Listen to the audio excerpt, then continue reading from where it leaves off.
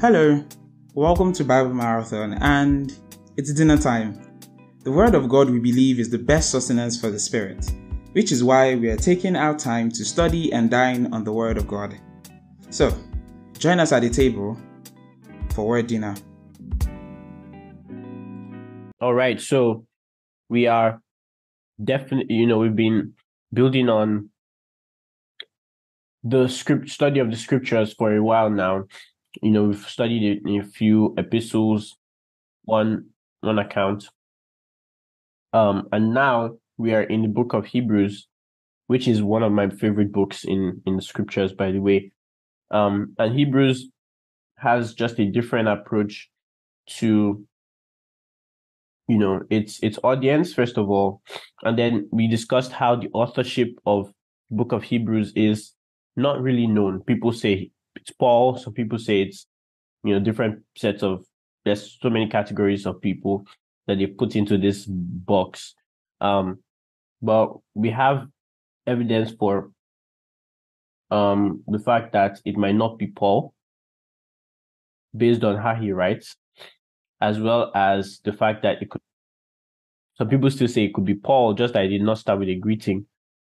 Well, but the point is we can validate and verify very strongly with a lot of evidence that this text was inspired and it's supposed to be in the canon of scripture. Okay?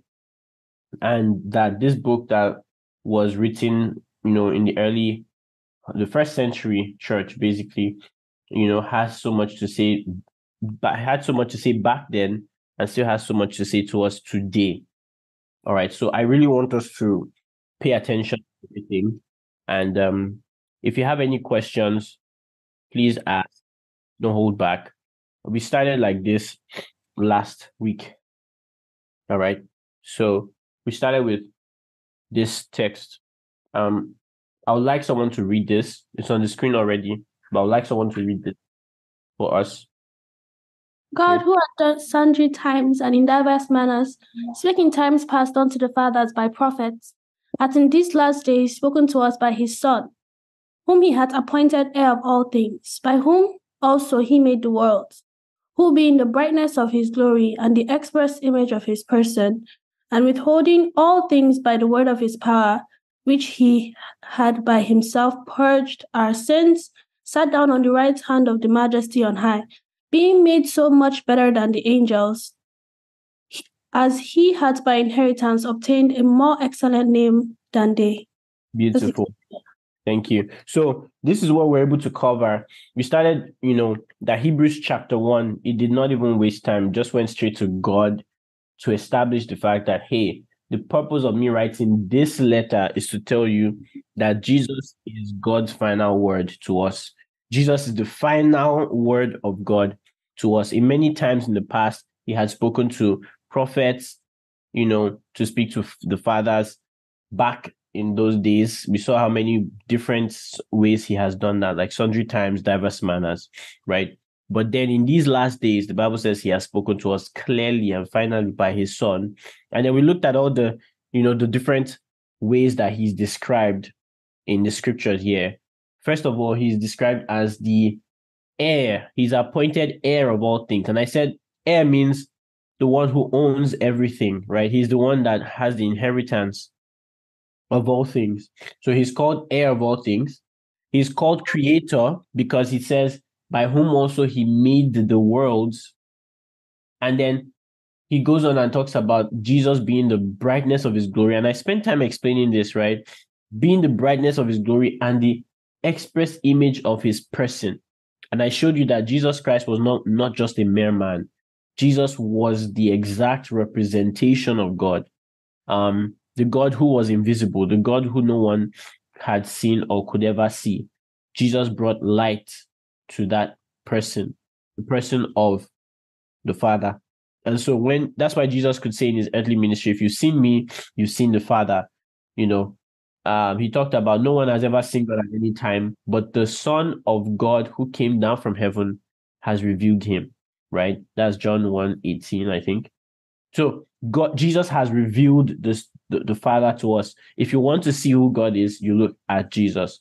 And not only is he heir, creator, and, the full expression of God, revealer of the person of God, it says he upholds all things by the word of his power.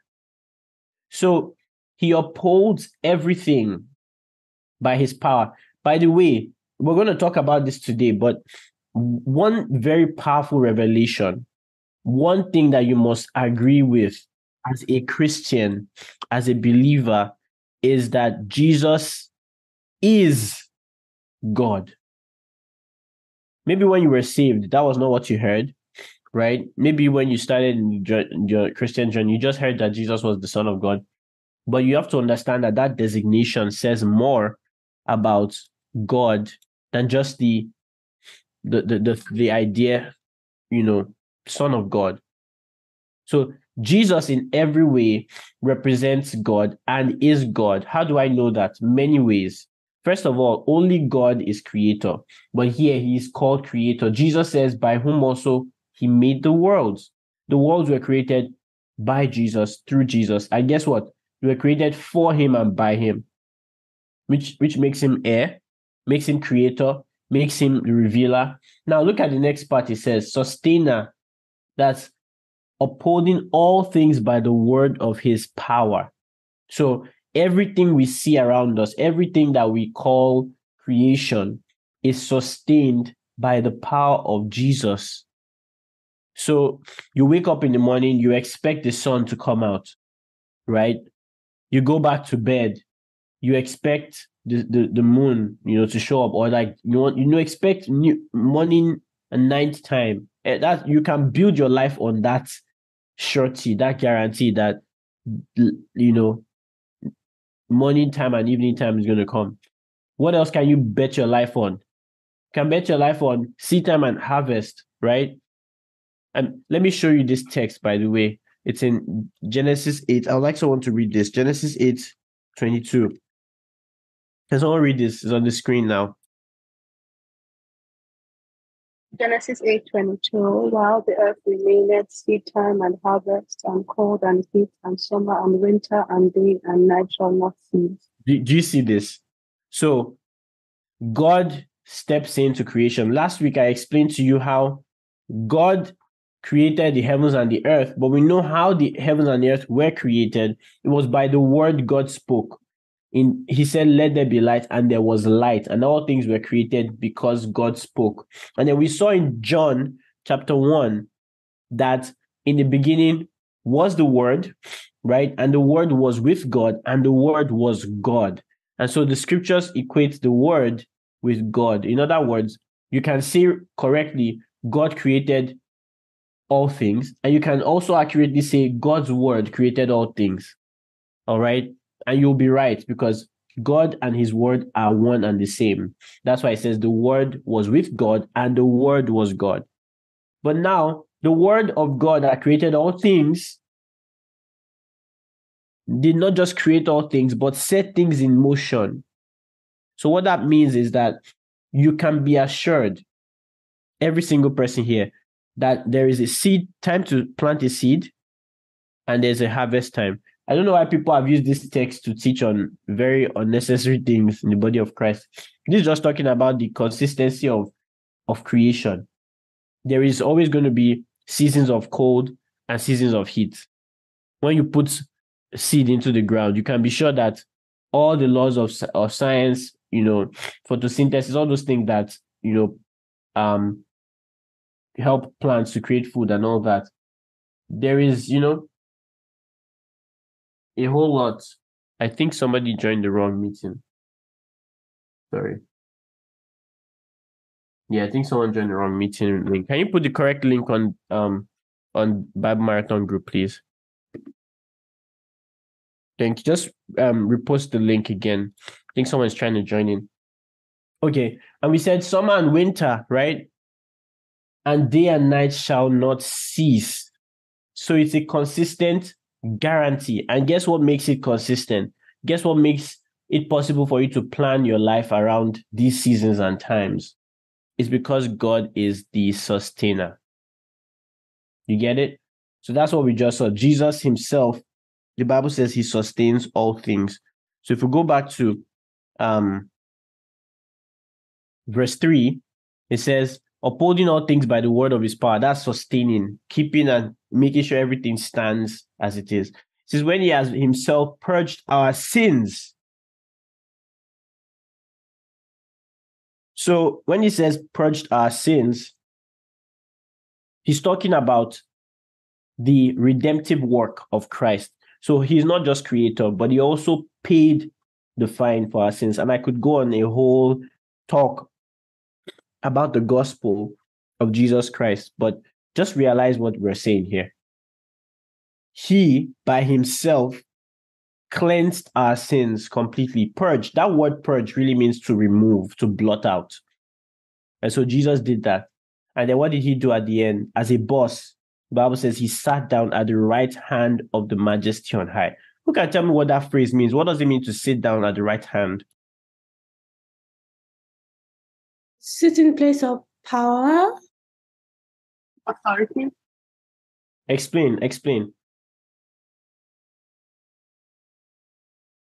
Should I read or does anyone else want? Okay. So like when you're saying yes, you are seated at the right hand, it means that like you're seated in the place of power and authority. So if someone says that, oh, this is my right hand man, like, no, this is the person that helps me to achieve everything that I want. This person that like can take orders on my behalf. Right. So Christ is basically seated in the place of power and authority. Right. So all the power and authority that God has, Christ has it right now. Yeah, absolutely. So a lot of people, anytime I try to ask questions like this, let me teach you a style, not a style, but a process of answering questions that I think everyone should learn. I know it's easy to just say the answer, right? But I want you to also preempt that there are different people at different stages, different knowledge level that might not even understand why this is an issue. So when you're giving an answer, always try to preempt. Like most people would think, this is an example. Most people would think that when you say right hand, it means Jesus is literally standing at the right hand side of God. But instead, it really just means authority. Do you see what I did there? So it's the same thing you said, but it just helps somebody get why this is a question in the first place. Because it says, sat down on the right hand of the majesty on high. In your mind, and if you've ever pictured this ever, in the past, you probably imagined a man sitting at the right hand of one big throne. God the Father is sitting on the middle. Jesus is on the right side. You've pictured all these Nigerian films where there's like a throne. So is there a throne in heaven? Absolutely.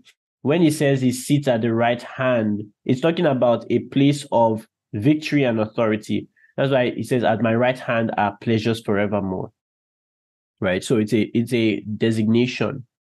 That's why she said rightly, right hand man. That's how you say it. My right hand man, meaning he's my he has delegated authority. Okay? So that's what it means when he says he sat down at the right hand. And it means he finished what he came to do. So after he purged our sins. Now, this statement is going to come back again later on in Hebrews 9, Hebrews 10. Very important idea. That when Jesus cleansed our sins, guess what he did? He sat down. What does that talk about? It talks about the work has finished. It means that he sat down, having purged our sins.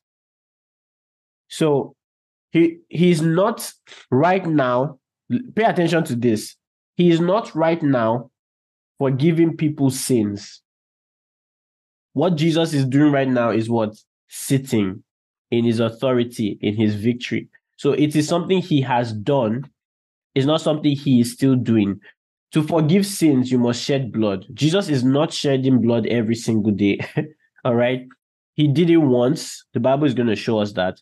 And so when he did it finally, the Bible says he sat down. But now, like I said at the very beginning, what is the purpose of the book of Hebrews? Can someone remind me what I explained last week at the end? I was trying to say the purpose of the writing of the book. First of all, we don't know who wrote it. And on this platform, we've said there are 4 questions to ask about any book, right? First of all, who wrote it, especially epistles? First is who wrote it? Sorry, I'm too fast. I'm trying to go through as much as I can. I'm not feeling too well at all. My head is aching, and so I'm trying to go too fast. So if I'm going too fast, please forgive me. I just want to make sure that we make progress. So second question, yes, it was written to the Jews. Very good, because the title of the book is what? Hebrews. And who are the Hebrews? They are the Jews, right? And then Praise said it was written to strengthen the conviction of the audience. In what way? What conviction? Do you want to elaborate? I want you to share some thoughts. What kind of conviction was necessary to be strengthened? If you can speak, anyone can speak to that, by the way. Okay, just sorry, where I am is noisy, but basically that Jesus is in a place of higher authority than the angels, than Moses, etc. Okay, why is that necessary? Why was that necessary? Like, why did they have to think Jesus is greater than the angels? Like, is that not something we already know? Like, isn't Jesus greater than all these people? Yeah, Victoria.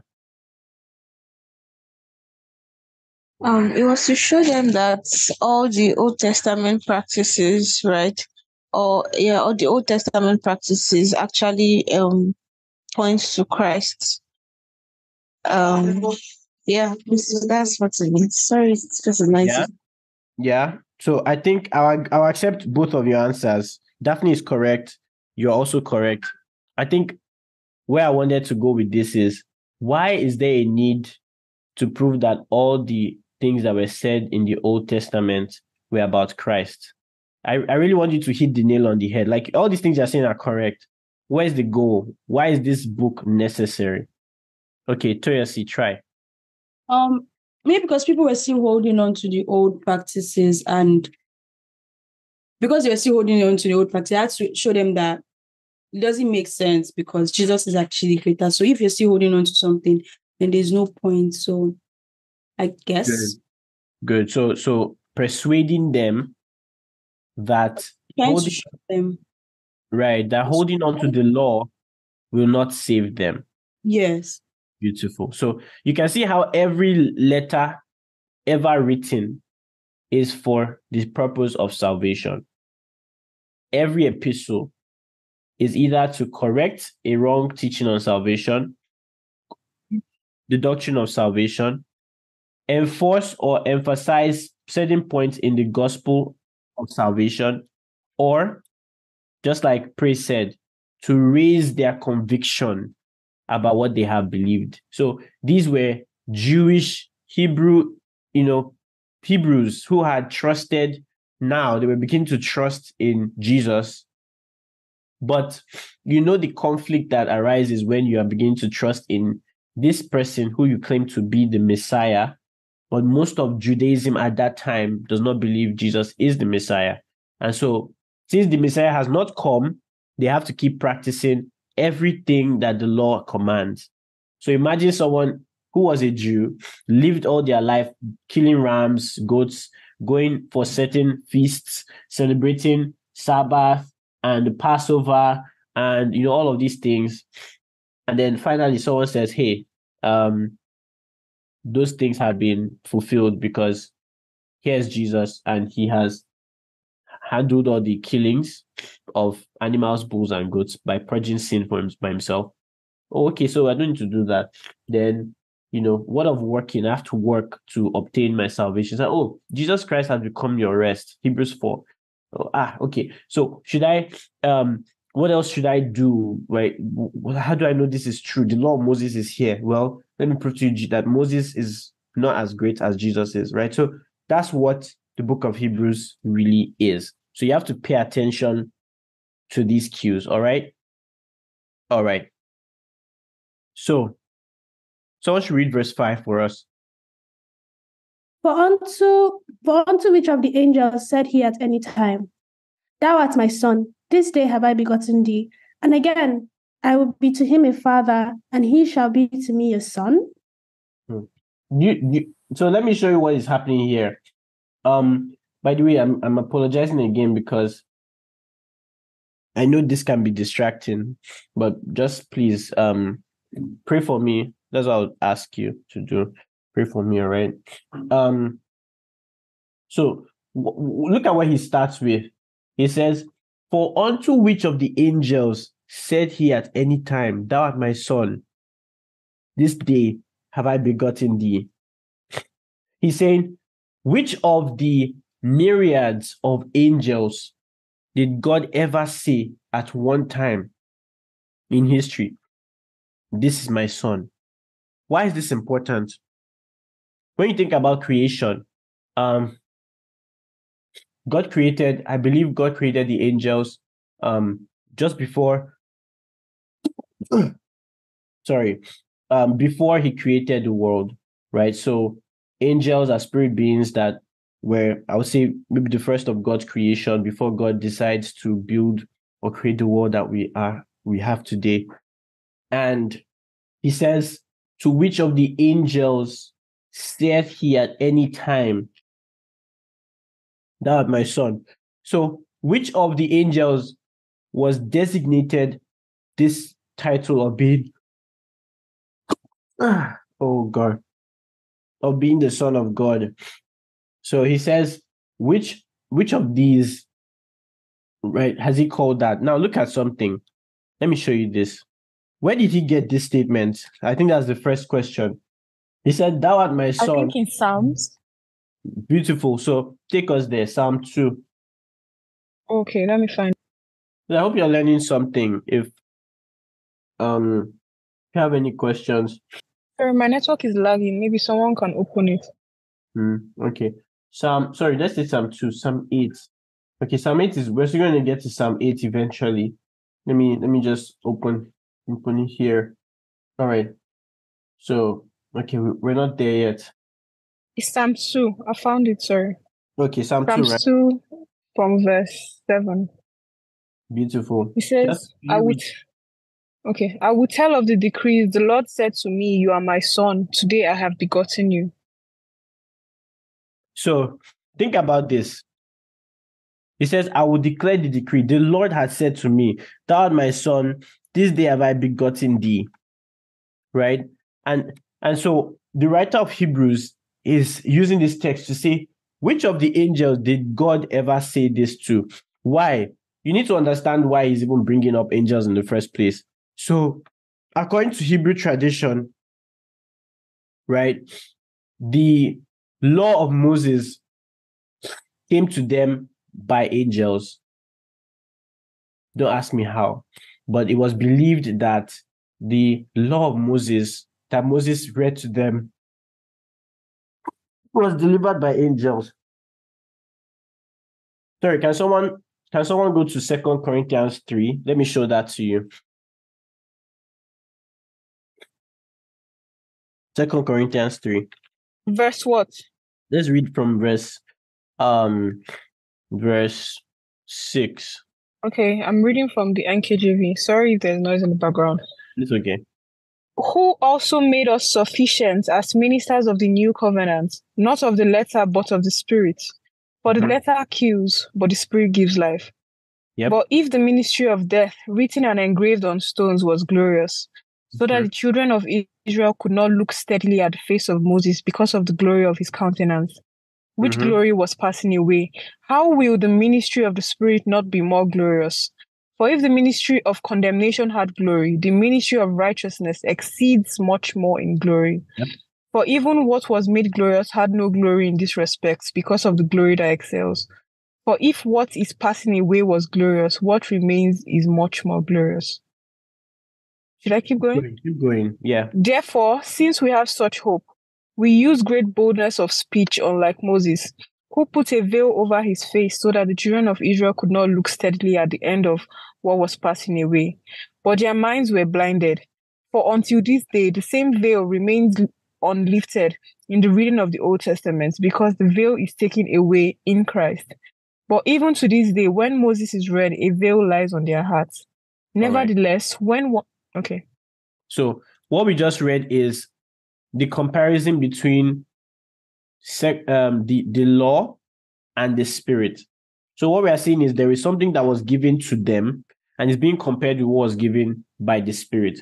So what is established here is that the law notice, I want you to pay attention to this because this is where we're going in the Bible study. He says, I think it was where were we? Verse 7. If the ministration of death, written and engraven in stones, talking about the law, was glorious, so that the children of Israel could not steadfastly behold the face of Moses. So he's talking about the law written and engraven in stones. All right. But then look at Acts 7. All right. Look at Acts 7, verse 53. Can someone read from verse 52?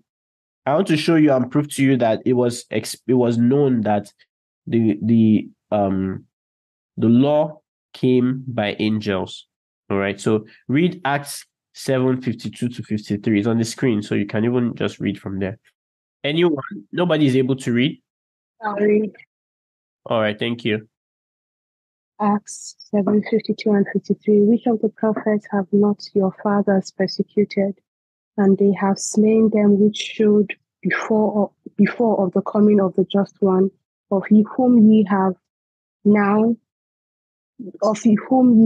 been now the betrayers and murderers, who have received the law by the disposition of angels and have not kept it. So notice, he said, you received the law by what?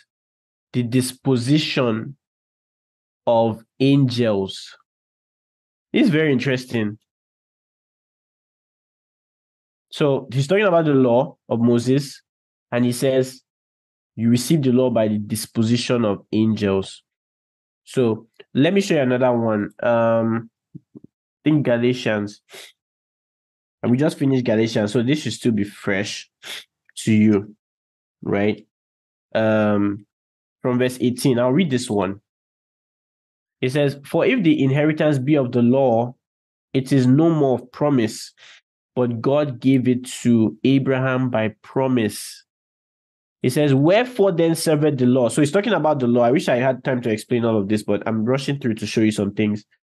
Wherefore then serveth the law? It was added because of transgression, talking about the law, till the seed should come to whom the promise was made. So the law came temporarily so that it would curb transgression for a while, till the seed, which is Christ, should come to whom the promise was made. Listen, and was ordained by what? Angels in the hand of a mediator. So the whole idea is the law was known to have been received by the angels, given by the angels rather. So we read Acts, just for those who just joined in. We're trying to establish the fact that the Hebrew people, the Jews, understood without fail, yes, the law came by Moses, but it came through the ministry of angels to Moses and then to us. Or when I say us, I mean to the people, right? So we read Acts 7. I don't know if we started from 53. Let me go to 38 because there's another one that talks about it there too. It says, this is he that was in the church in the wilderness with the angel which spake to him in the Mount Sinai. So it is the angels that gave the law to Moses. So you can imagine where the Hebrew people will place angels. I'm giving all this background so you understand why the writer of Hebrews has to make a defense that the Son of God is greater than the angels. Do you understand to this point? Anyone? Did I lose anyone? I just want to Yes, I understand. Okay, so I'll reiterate the point. We are in Hebrews 1:5. And all of a sudden, it's like the writer of Hebrews just switches from talking about Jesus and says, to which of the angels did God say at any time, thou art my son? Like which of the angels did God speak like that to? And you may be wondering, like, why is he bringing up angels? You have to understand, like we said, he's writing to an audience that understood the law. They knew the law was very important. And they had begun to believe the gospel, that Jesus is the way, but they're struggling. They're really struggling to hold on to that because they are so used to their Jewish practices. And guess what the Jewish practices involves? The law. Who brought the law? Moses. How did Moses receive the law? The Bible says it was given by angels. We just saw that. So the writer of Hebrews skillfully says, to which of the angels did he say, be my son? Because guess what? A son is greater than the servant. And we know that angels actually have the task of service. Okay? So he says, to whom did he say at any time, thou art my son, this day have I begotten thee? And he's quoting Psalm 2, like we read. And then he also said, and again, it also says in the scriptures, I will be unto him a father, and he shall be unto me a son. So he said, which of the angels did God talk to like this? Then verse 6. Welcome to everyone who just joined us. We're moving forward, and I hope you'll be able to pick up on some of the things we're saying already. So verse 6. And again, when he bringeth in the first begotten into the world, he saith, and let all the angels of God worship him. So now, notice, he's trying to distinguish this Son of God. First of all, he started by describing the Son of God, the heir, the creator, the sustainer, the revealer of God's nature, the one who redeems. He just lists all those things. Then he compares him with angels, because someone might be like, well, is Jesus really greater than the angels who gave the law? Absolutely, because only God spoke only to this Son, not to any angels, not to any of the angels, right? So now, verse 6, we come across a term, first begotten. Some translations will say firstborn. So I have a question. Can someone tell me what it means when we see the word firstborn here? What does firstborn actually mean? Does it mean Jesus was the first to be born of God?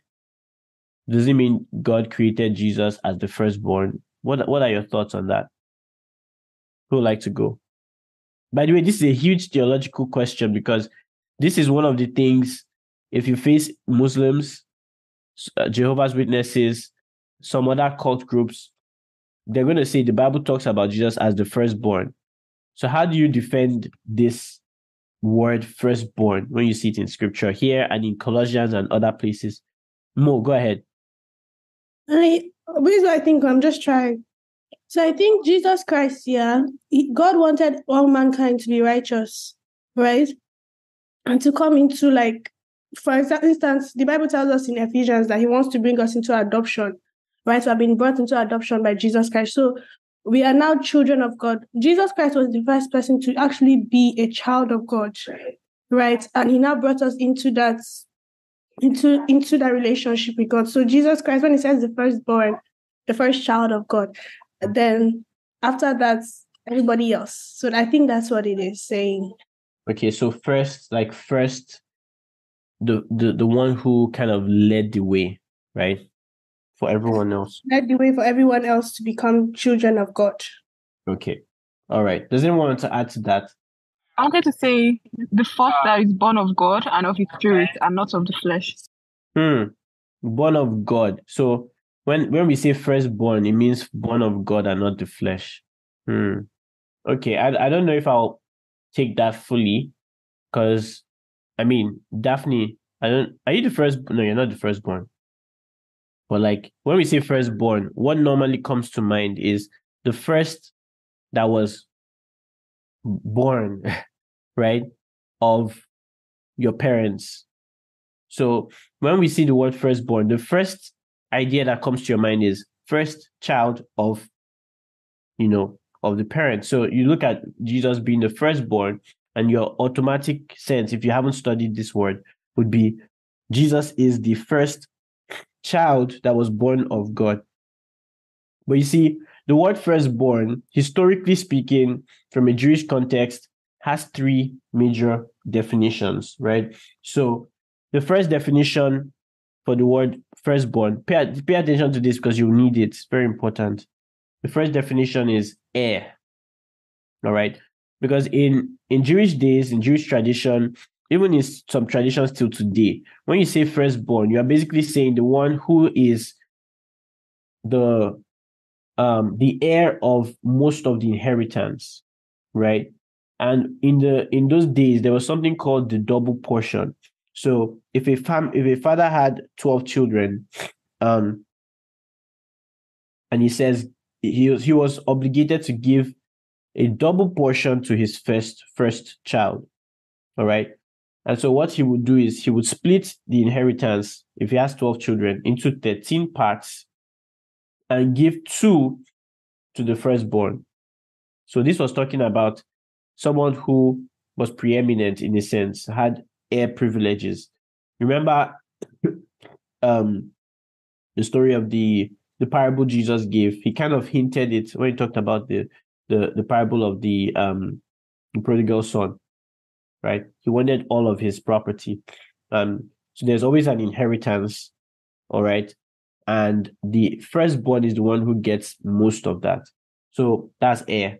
The second definition of firstborn is the obvious one we all know, which is the first one born, right? So that's another definition in the same scripture. So you see the word firstborn, you have to understand it from its context.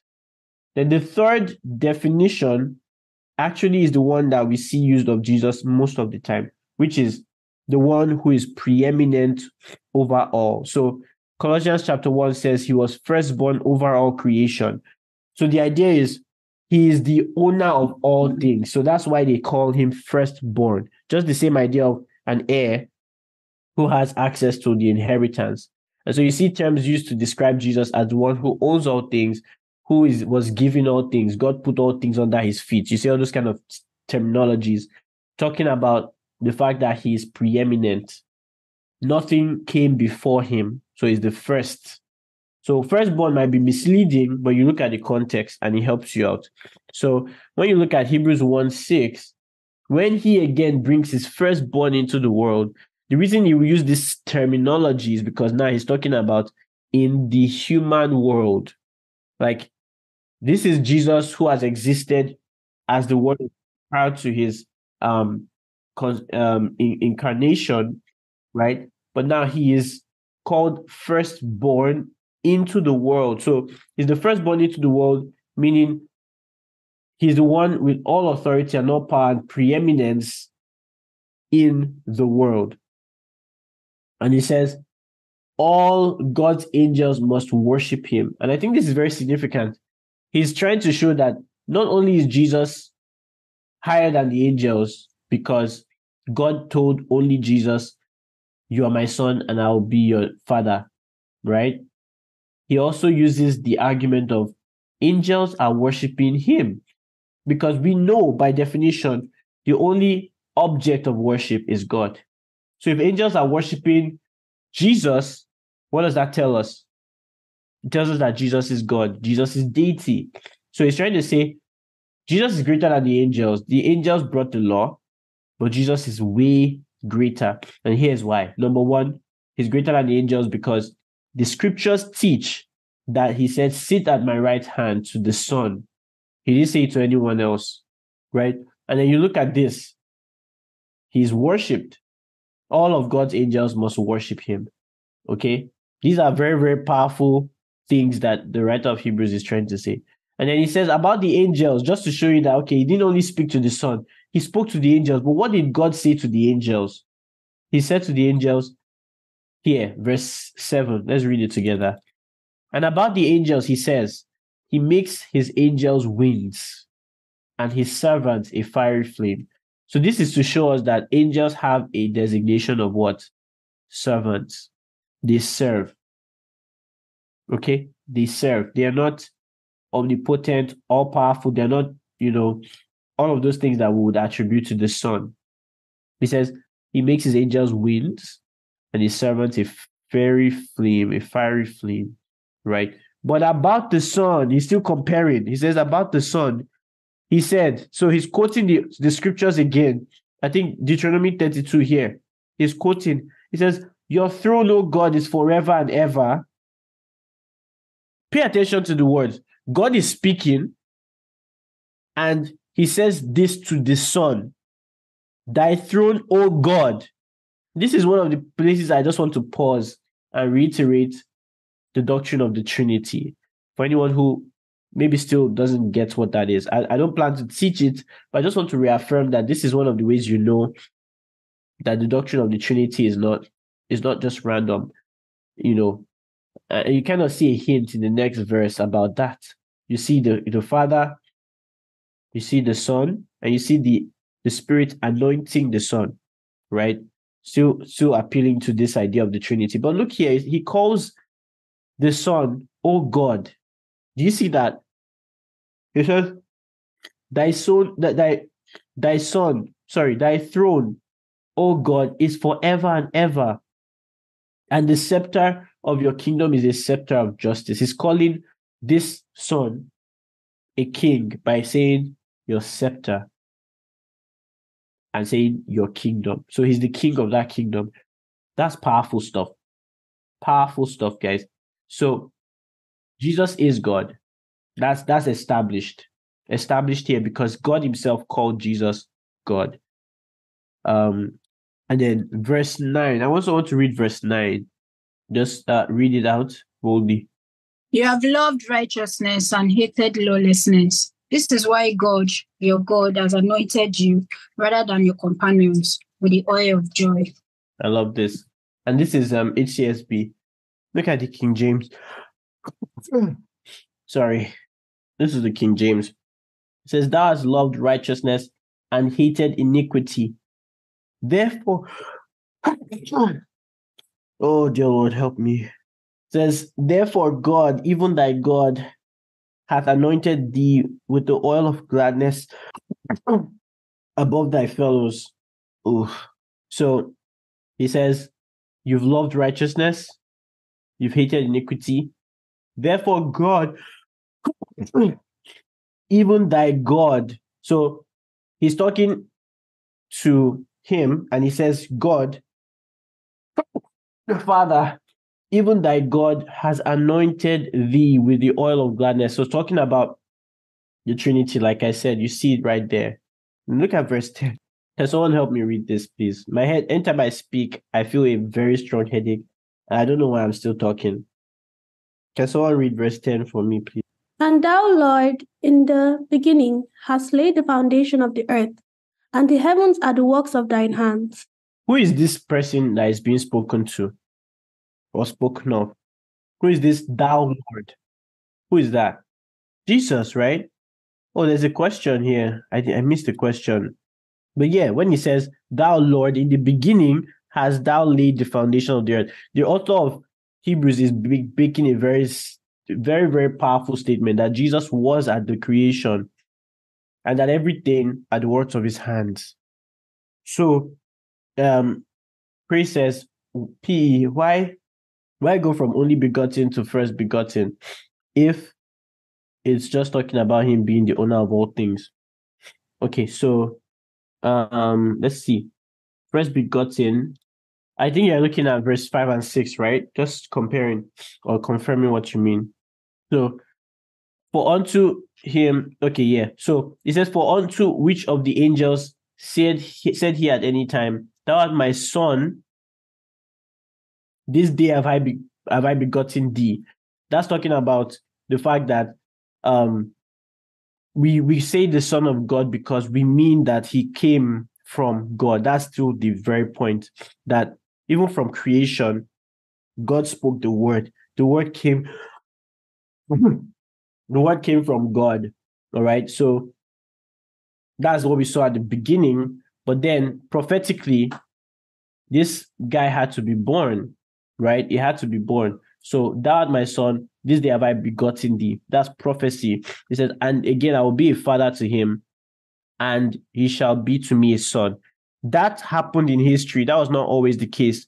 So Jesus became the Son of God and was proved to be the Son of God by resurrection from the dead, proved to be the Son of God by his birth.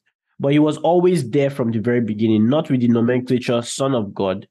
All right. But when he came into the world, that's why he says first begotten, because that's how we would understand this analogy of sonship. He was born. So he was the first to be born in a sense. So Not first created, firstborn, meaning he's the first that owns all things, has all authority and all power. So that's the correlation between verse 5 and verse 6. All right. I don't know if that clarifies that for you. The first one is quoting the scriptures in the Psalms. Thou art my son, this day have I begotten thee, and I'll be a father to him, and he shall be to me a son. That's something that will happen and happen in history. But then he quotes another text where all the angels worship him. Who are they worshiping him? Who are they worshiping? The firstborn of God. And who is the firstborn of God? We just saw that. So there's that correlation. It doesn't mean created by God, because clearly Jesus is designated the role of creator, right? I will take more time to explain this next time we meet, if that's fine. Okay. Thank you. So we are now here talking about Jesus still being the creator of everything. In the beginning hast thou laid the foundation of the earth, and the heavens are the works of thine hands. Talking about the Son as well. They shall perish, but thou remainest. They shall all wax old as doth a garment, and as a vesture shall thou fold them up, and they shall be changed. But thou art the same. Talking about the immutability of God. That this same Son of God, by the way, if you read all these things and they say it's for Jesus, you cannot leave with the conclusion that he's not God. He's talking about an unchanging person, the one who created all things.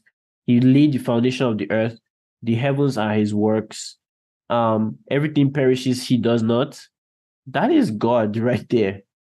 But he goes back and says, for to which of the angels did he say at any time, sit at my right hand until I make thy enemies thy footstool? And that's also a prophecy in the book of Psalms, talking about Jesus, that he will be at the right hand of the Father, and God will finish the destruction of his enemies, in quotes, and so he will sit and wait to see that happen. He says, sit on my right hand until I make thy enemies thy footstool, right? So he's still comparing the Son of God with the angels to say, hey, they're not in the same class. So if you want to summarize chapter 1 of Hebrews, it is the proving and the revealing of the Son of God as being greater than the angels, and by extension, greater than the law. We're still going to see that specifically, but greater than the angels.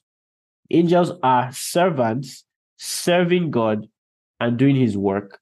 The Son of God, Jesus Christ himself, is not like an angel, as some people would teach. Some doctrines or some movements teach that Jesus is, the brother of Lucifer, like he's a spirit brother to Lucifer. That's one of the teachings some people have. Or that Jesus is one of the first creations of God.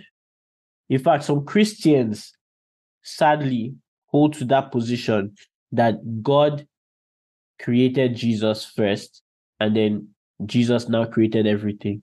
But that contradicts a lot of scriptures where you see that Jesus himself had no beginning. He is eternal, but the definition of eternal means he has no beginning to that life. Now, we have received eternal life. We are not eternal. We've received eternal life.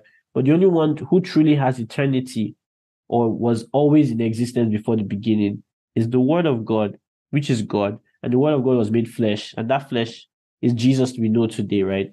I'm saying a lot, but I hope you get the point. Jesus is undisputedly God. And there's so many scriptures to prove that. But you see, he's comparing the deity of Christ, Jesus Christ, who is the Son of God, with angels. And he says, angels, are they not just ministering spirits? Verse 14. Are they not all ministering spirits sent forth to minister for them who shall be heirs of salvation? Who are the heirs of salvation? Us. That's us. Amen. So he's saying, don't mix them up. Jesus is Lord. He's worshipped. The angels serve and worship him. The angels also serve and worship. No, not worship. They worship God, but they serve us. who are the heirs of salvation. Just the same way Jesus is the heir of all things. We are heirs of salvation. And he's talking about the redemption that is coming for us fully, the full redemption, right? Where we have our new bodies, we are living with God forever.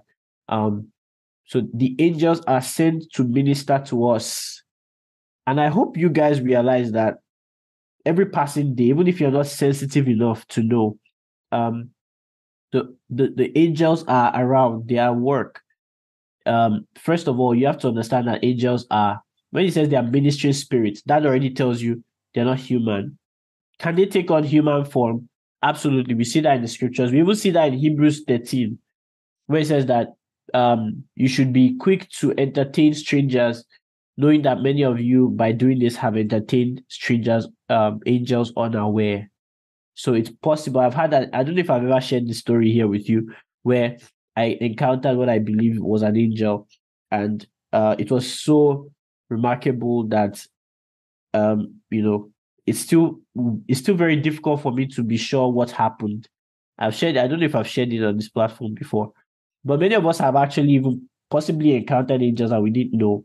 And those are the rare occasions where they take on a human form, right? But angels primarily are ministry spirits. As I'm here in this room here, angels can be here, and I may not know, and sometimes God allows me to perceive them, right? Some of you too.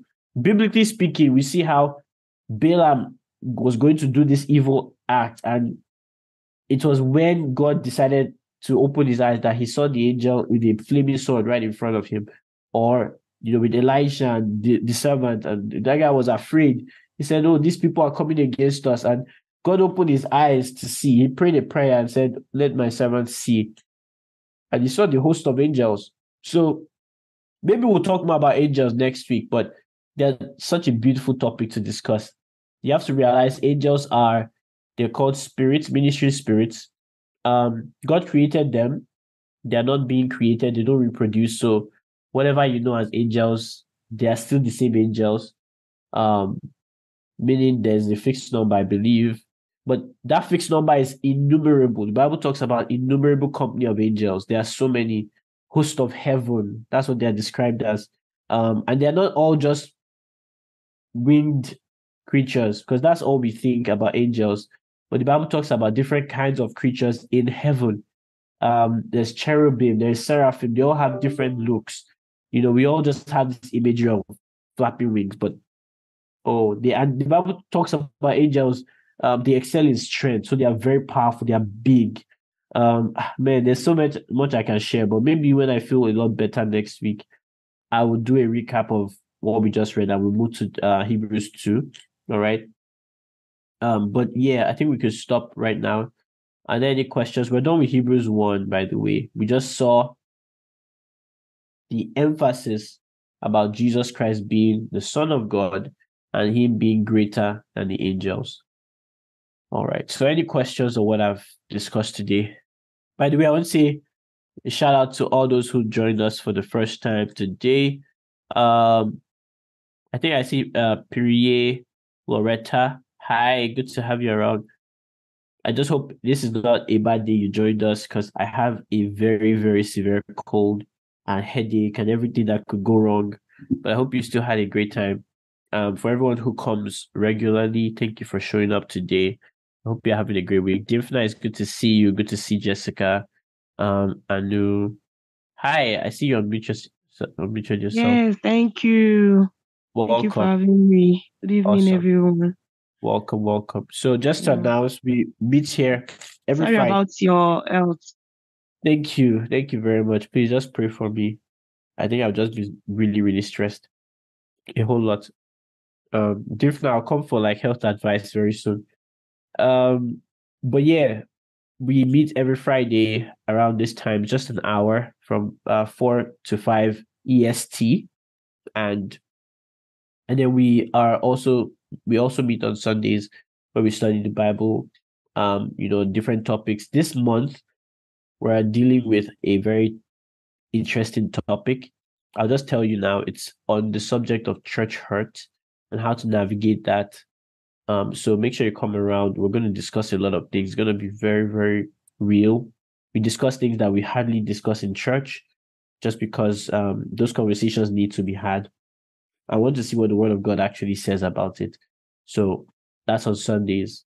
And we have a WhatsApp group that you can be a part of to get all these updates.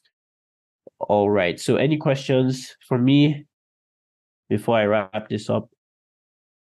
Everything is clear? Okay. Mo has a question real quick, and then we'll wrap up.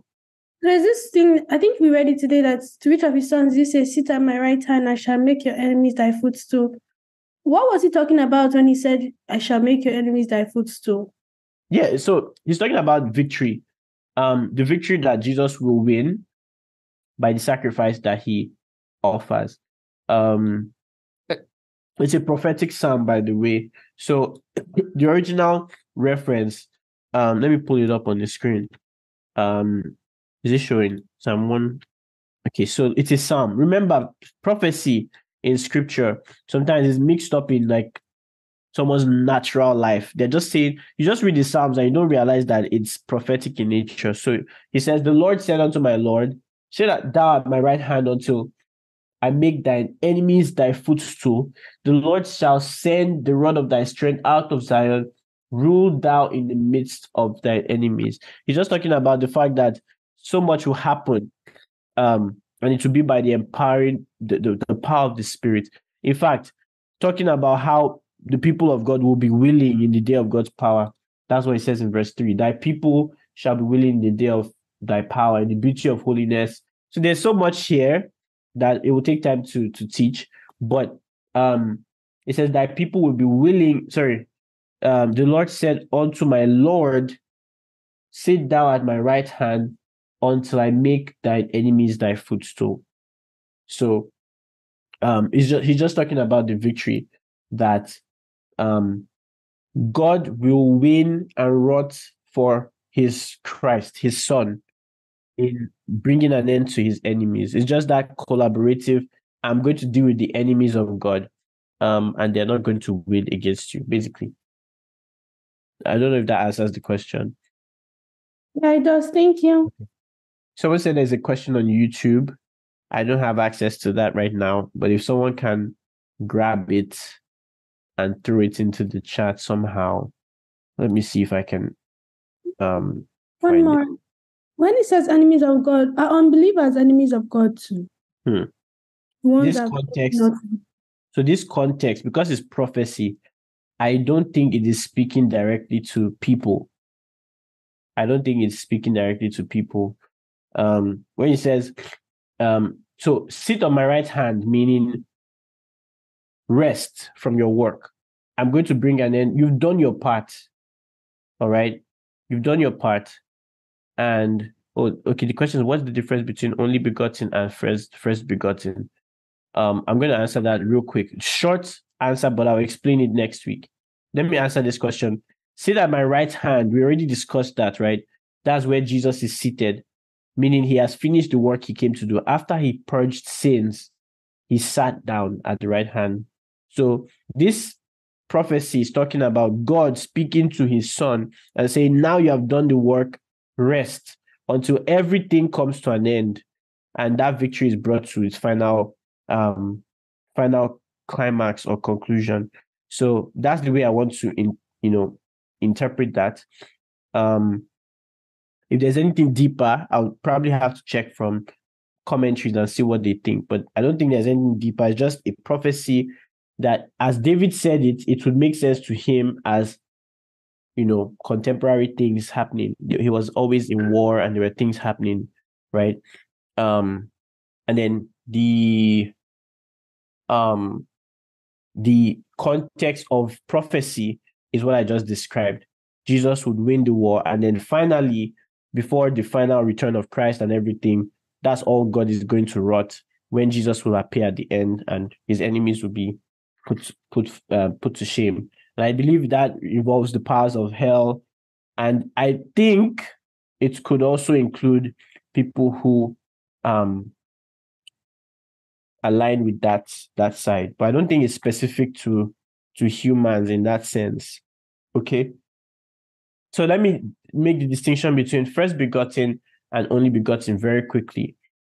when we say first begotten, you have to look at the context. I cannot give you the difference with the word between the words without its context. So there are times in scripture you see first begotten from the dead. Then I can give you the meaning of that. That's obvious. It means he was the first to rise from the dead, never to die again. And that's the testimony of all of us. But he was the first, the prototype, the first person to experience resurrection from the dead, never to die again. That's first begotten.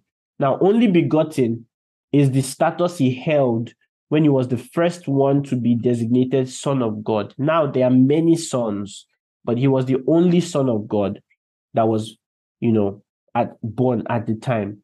All right, because God, naturally speaking, God has no sons. Okay, but because of redemption's plan, God, the Word, becomes flesh. And so he's designated the Son of God, meaning he had no earthly father. He was born directly of the seed, loosely, of God himself. So he's called Son of God. Mary was the vessel, but there was no man. So he's called Son of God, not son of Joseph or whatever directly. So he's the Son of God. So in that sense, he's the only begotten of God. But first begotten has to be taken in its context, like I said. So if it's first begotten from the dead, he is the first to rise from the dead.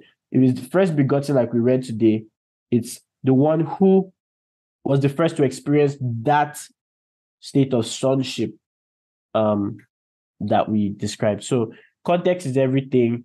The difference is not so significant without its context. So I hope that helps. Next week, I'm going to delve into this more. I think I'll show you multiple scriptures, take you to Colossians as well. All right. Thank you, everyone. I'm going to stop here right now. We're already out of time. Thank you so much. And I need to get some rest. Let's pray. Father, in the name of Jesus, thank you so much for this time. Use it for your glory. In spite of all the challenges, use it for your glory. Let it instruct, let it edify. Let your name be glorified. In Jesus' name, amen. Amen. Thank you, everyone. That was an awesome meal. Thank you for joining us as we studied the Word of God. If you would like to join the actual Word Dinner sessions live on Fridays, you can visit the link bmg.disha.page. It's always on Fridays, 9 p.m. West African time. Don't forget to follow us on Instagram at bmg.global, and see you when next it's dinner time.